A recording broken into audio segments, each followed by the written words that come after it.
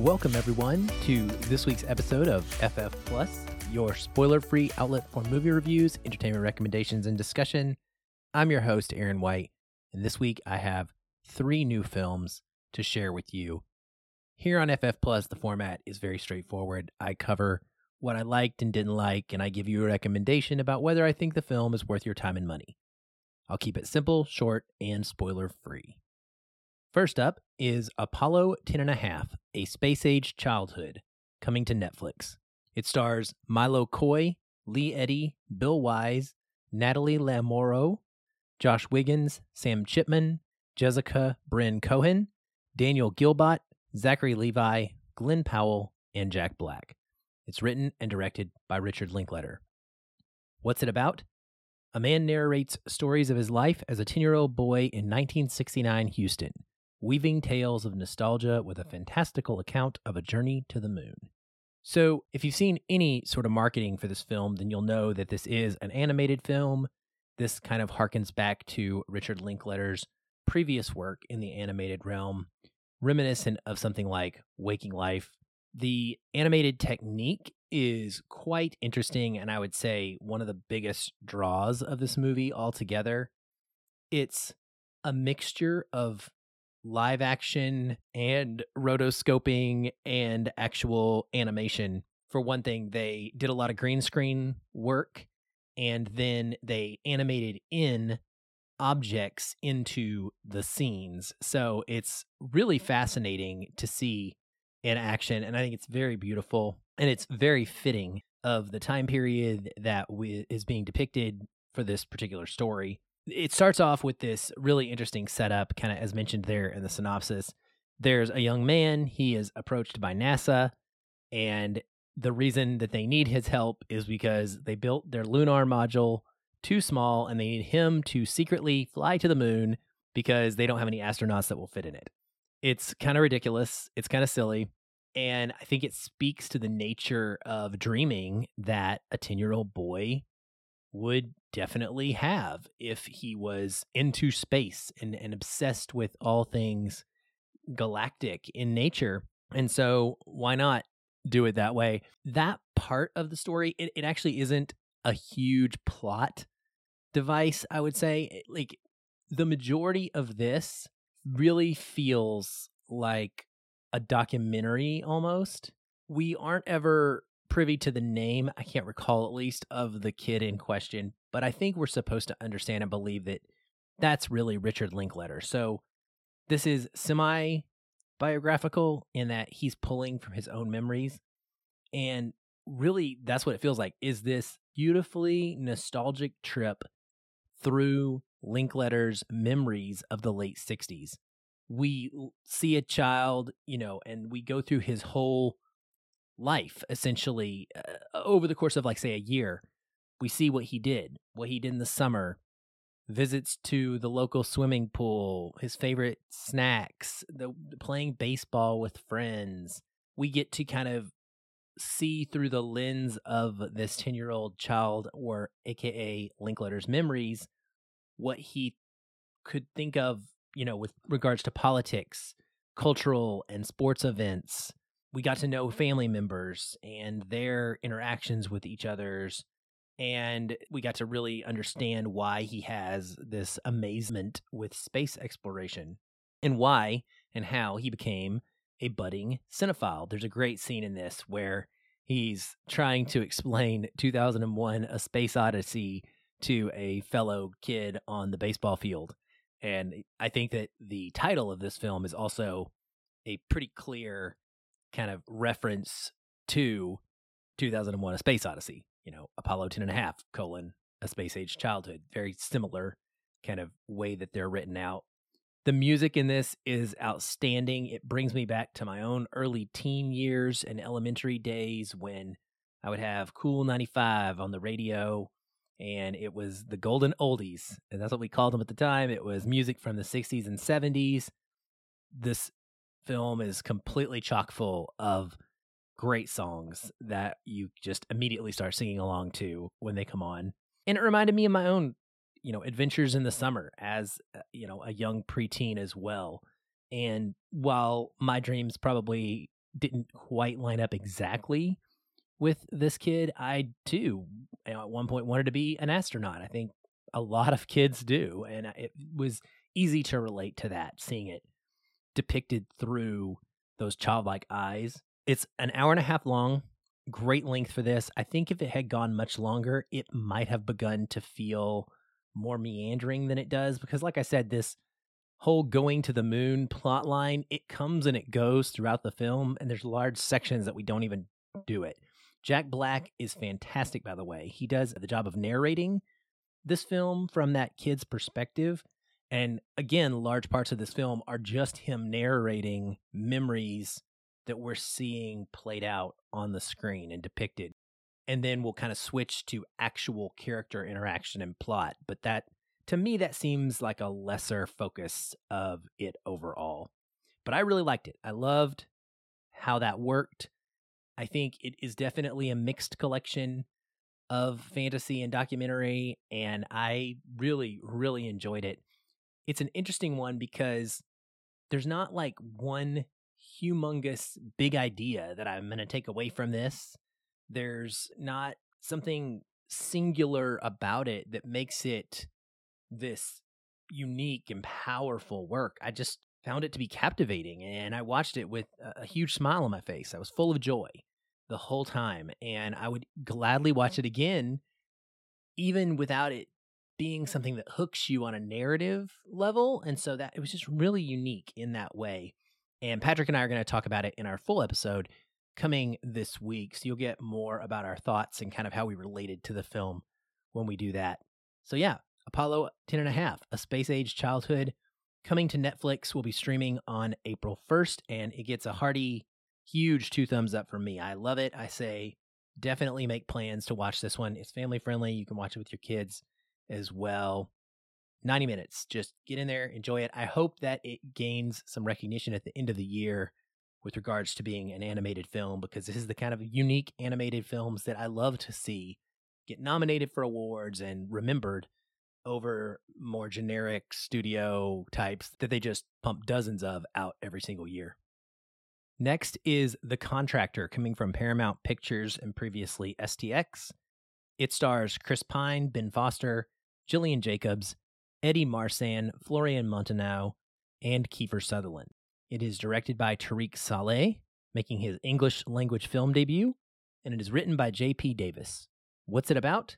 Special Forces Sergeant James Harper, who is involuntary discharged from the Army and cut off from his pension, is in debt, out of options, and desperate to provide for his family, so he contracts with a private underground military force. When the very first assignment goes awry, the elite soldier finds himself hunted and on the run, caught in a dangerous conspiracy and fighting to stay alive long enough to get home and uncover the true motives of those who betrayed him. I'll say it right up front. You guys, we've seen this film a million times, it feels like, and in a million different, very tiny variation of ways. This spends the first 10 minutes or so setting up the character of James Harper, played by Chris Pine, the main character, as a traditional good family man, but very clearly 100% committed to his job in the Army. It's what he knows, it's what he's good at, it's what he loves. He's nursing a long-time knee injury, but he's always training for the next big mission. And when he gets discharged, he feels extremely slighted. And we kind of quickly move, too quickly in my opinion, into this area where all of a sudden we are learning about these great family debts that they have. And so he's like, I'm going to go off and get contract work to provide for the family. And the wife's like, no, I don't want you to do that. It just really kind of rocket fires us to this point where we are supposed to believe that he's in a dire need and has to take this step, this kind of dangerous and very uncertain step of joining up with a crew of people that he doesn't know and working for people he doesn't know, making a whole lot of money to do something that may or may not be illegal, and putting his life on the line in order to do that. Like a lot of films of this kind, it definitely tries at one point or another to make some kind of commentary on how military folks, especially those who are in the Army or those who are more specifically frontline fighters, how they feel like they don't have a value to society once they are out and they don't know what to do. This guy doesn't even try. And that's one frustration I definitely have with it. There's no effort put in at all. It's not like he tries to get a job and be satisfied. He just doesn't believe that he can be. And so he immediately defaults to this. And it's really to progress the plot, I'm sure, and to keep this movie just moving along quickly.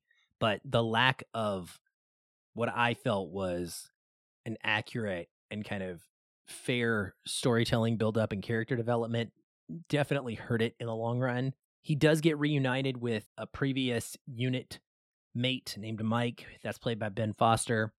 And they ultimately go off on this mission, right? Mission goes poorly.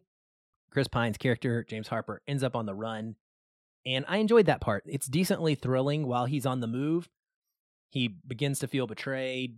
You see him going through that, mentally trying to process it and having to think on his feet and trying to figure out what this conspiracy is all about and how the heck he's going to get out of it. That's what I'm saying. We've seen this before. There are a couple of great kind of spy-like scenes in this. There's an infiltration and an extraction kind of moment that I thought worked really well. Those special ops kind of scenes are a highlight for me. There are a couple of gunfights. They're pretty generic and really not that exciting, to be honest, but they get the job done. It's a fine movie in a lot of ways. There's not a lot to say about it that is great, and there's not a lot about it that is terrible either.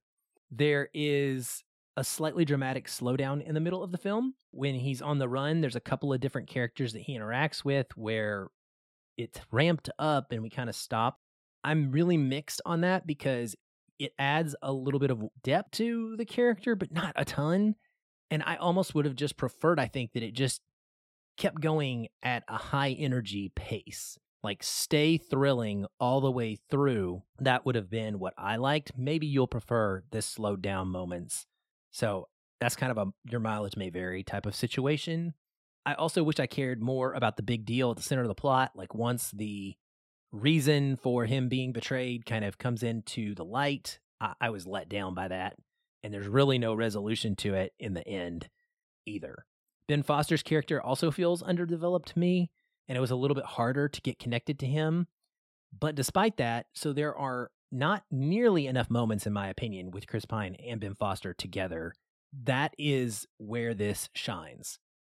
Just like in Hell or High Water, that was the draw for me, was bringing those two together. I thought, okay, they are great. And they were great when they had the opportunity. There's a couple of moments where there's a nice emotionally charged scene, and there is definitely some chemistry on display. And that connection that they so clearly developed while working on Hell or High Water together. And those scenes are outstanding. That's when this is at its best. And I just wish there'd been more of that. And maybe a little more action and a little bit higher pace. But it's fine. Again, I enjoyed it. I like military movies like this, spy movies like this. Absolutely forgettable. I will remember nothing about it and nothing about the plot just a couple days from now. I'll barely remember that I've even seen it. It's that kind of movie. And it also feels kind of longer than it was, which is a little bit strange. Usually movies that are shorter, it's a positive kind of thing. But this one, it felt long, even though it was short, which I got to say maybe is a little bit of a knock. So yeah, I'm very middle of the road for me. This is kind of what we've been getting routinely in this genre. And I would love for Hollywood to knock a couple of these out of the park, but we'll see. Maybe it's just not going to happen. For this one, it will be in theaters, on digital, and on demand on April the 1st. And then eventually it will be coming to Paramount Plus streaming, but I don't have a date for that. It's quite a ways down the road as far as I know. But I recommend it for people who like this kind of film. If you're like me and you watch all of these, regardless of reviews and regardless of quality, I think you'll have a fine time with it. And I just don't expect the world. Last up is Morbius from Sony Pictures, starring Jared Leto, Matt Smith, Adria Arjona, Jared Harris, Al Madrigal, and Tyrese Gibson. It is directed by Daniel Espinosa, It is written by Matt Sazama and Burke Sharpless and based on the Marvel Comics character Morbius the Living Vampire. What's it about? Biochemist Michael Morbius tries to cure himself of a rare blood disease, but when his experiment goes wrong, he inadvertently infects himself with a form of vampirism instead. So yes, it's real, guys and gals. I am just as shocked as you were. I was sitting down in my press screening, waiting for the screen to come on. And right up until it did, I'm not going to lie, I was still kind of half expecting to get rickrolled. This movie has been delayed so many times, and it's a big, long running joke now out there on film Twitter, out there in the film critic world and circles. Everybody kind of just thinks this movie is not real. And so I was kind of glad to see that it actually was. I've actually been looking forward to this. I'm not going to lie. First and foremost, I like Jared Leto. Now, that's middle of the road thing for people. Like, you either do or you don't. If you're not a Leto fan, if you didn't like the way in which Leto portrayed his character, let's say in Blade Runner 2049, I don't think you're really going to like this movie or this portrayal by Leto, at least, either. Okay? So you're going into it with your own biases. Don't expect those to be overridden by this movie. It's Jared Leto, okay? It is. And he is what you get, right? I like what I get. So I enjoyed that. Biggest strengths of this for me, the visuals have to be one, especially when they are flying or teleporting around. The movement as a vampire, pretty sick looking, and there's quite a bit of it. Really, really enjoyed that. And there's some occasional slow motion used, and I thought it was pretty effective as well. Not too silly and not overly done by any means. It works really great, especially in contrast to when they're flying and teleporting, because they're moving so fast at like these superhuman speeds as this kind of airy cloud of like, dispossessed physical self. And so the slowdown works as a humongous like opposite to that. Vampires, always a draw for me. Like vampire movies.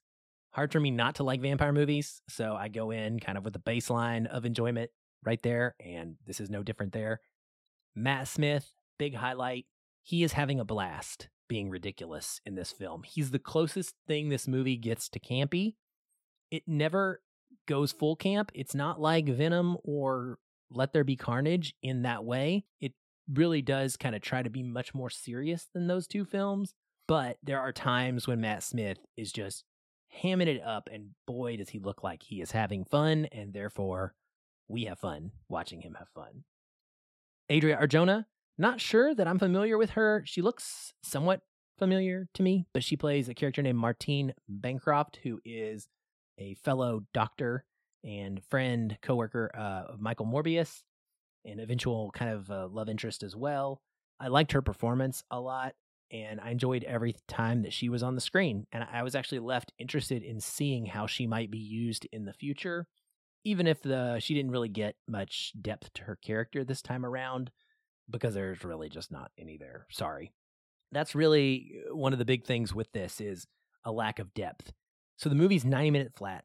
Check the watch right when it ended, and literally we're talking like 90 minutes. That's prior to any kind of credits. That's like Venom, Let There Be Carnage. I think it's even maybe a little shorter. They're right there at the same length. And you can compare that to the MCU and DCEU, which are typically 2 hours, 2.5 hours long, sometimes even 3 hours long. This moves so much faster. So the pacing, I feel like, is pretty great, but there is a clear shortcut in storytelling depth that is going on here. This is an origin story. So take it or leave it. You get what you get, guys. You know what to expect here. There's a little bit of setup for the future, but it's just a person dealing with getting their power for the first time, wrestling with how to go about either keeping it or getting rid of it, and then how to go about living with it in the future so we can have more movies and stories with them. It largely plays out as kind of like a 1v1 between a hero and a villain, both somewhat in an ethical gray space at times, other times pretty clearly good versus bad. There's not a lot of larger stakes, though, haha, pun intended, in play. And so it is kind of ground level type stuff. I thought that was okay for me because it was 90 minutes. And so it's a different kind of film. Would I have enjoyed a 2-hour long, very serious MCU type of movie with Morbius? Maybe. But this movie isn't really built with that sort of humor in mind that the typical MCU brings. And I don't know that I would have wanted that. It at least leans into slightly more of its horror self, but it's not scary very often. And I wish it would have gone harder into that, honestly. I mean, I'm talking like the darkness level of like a kind of a Zack Snyder's Justice League, at least tonally. But I really wish they would have maybe not even gone PG-13. I wanted this to be a straight up vampire horror movie. That would have been ideal, but that's not quite what we get. But again, at least it's not stupid and silly and overly campy. The editing early on in the film left a little bit to be desired. It's that origin story kind of problem. They're trying to be in the present and then go to backstory and show you people as kids and then in the future and then back to the past. And, they're trying to put these things together to bring character development. And it kind of worked, but you just never have enough time to feel like you're getting attached to those characters in the past before you're thrown back to the future and things like that. So it's a mixed bag for me with regards to the story overall. Some may call it boring. I was entertained the whole time and enjoyed it, but to be honest, that was because of the action, not because of the story. So I would lean toward agreeing that the story is fairly generic and kind of blasé. The look of the vampire faces is another mixed thing for me. I really dig the way in which the makeup looks, and they have this like echolocation ability. You can see it visually that their ears like have these little like almost like gills pop up that when they're utilizing the echolocation. I enjoyed that visual flourish, and I like the way they look when they're in full vampire mode. However, there are times when they're just talking and having conversations and they're in their vampire faces, and that was dumb and just did not work. Very distracting for me. So I like the vampire faces when they're supposed to be like angry and fighting. I don't like them when they're just chilling and talking. There are 2 post-credit scenes. They come pretty quickly after the first credit hits, for the record. And there is no scene at the very end of the movie. So once you've seen these first 2, you can get up and you can leave with no problem. You don't have to sit all the way to the end. I was pretty interested in where this might go. In fact, I was left more intrigued by the possibilities for the future than I was in love with what I'd just seen when the movie ended. The 2 post-credit scenes basically undid the goodwill and left me annoyed and less interested in where this was going to go. All I'm going to tell you is, look, if you've seen any of the marketing for this, you'll know they are kind of angling for some sort of a multiverse type of inclusion. When we're talking, you have MCU characters and Sony characters, and there's crossover things that could happen. If you've seen Spider-Man, you understand that as well. And Venom, Let There Be Carnage. I mean, that's where these properties are in flux because of being kind of dually owned at this point. It fell super flat for me. I thought it was very lame, and I was just annoyed again. I really didn't like it at all, and it kind of made me walk out going, man, no, please no. You could do so much more with this character. Let's go a different direction. So I don't know. I'm bummed that it seems to be a different place that they're headed. We'll see how it turns out, of course. One other negative here is just Tyrese and Al Madrigal are a couple of cops, a couple of federal agents that show up throughout the film. They provide minor comic relief as they're trying to track down a murderer and talking to Michael Morbius. They are completely inconsequential to the story, and you could have had this movie with that. Just pretend that there are no police. The movie's attempts to make it grounded in the real world and make it feel like it's a possibility that these characters could exist in a big city and that this is how the cops would handle it.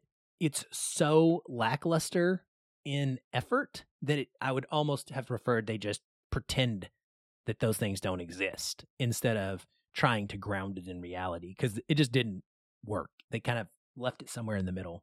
Last but not least, I just want to address real quick, critics or fans, anybody expecting and wanting a movie to fail. I just don't understand this. Like, I don't care. If you want a movie to fail, sit at home.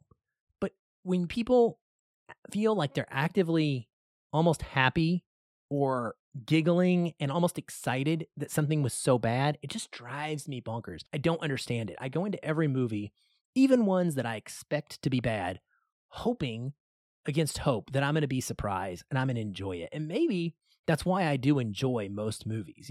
If you look at my ratings, you're going to typically see that 3 stars and up is the vast majority. It takes a lot for me to really check out and to not like a film. I just get the sense that there's a lot of people who want this movie to be bad, or they've seen the trailers, they think it's going to be bad, and so they go into it and they're just kind of there to laugh at it.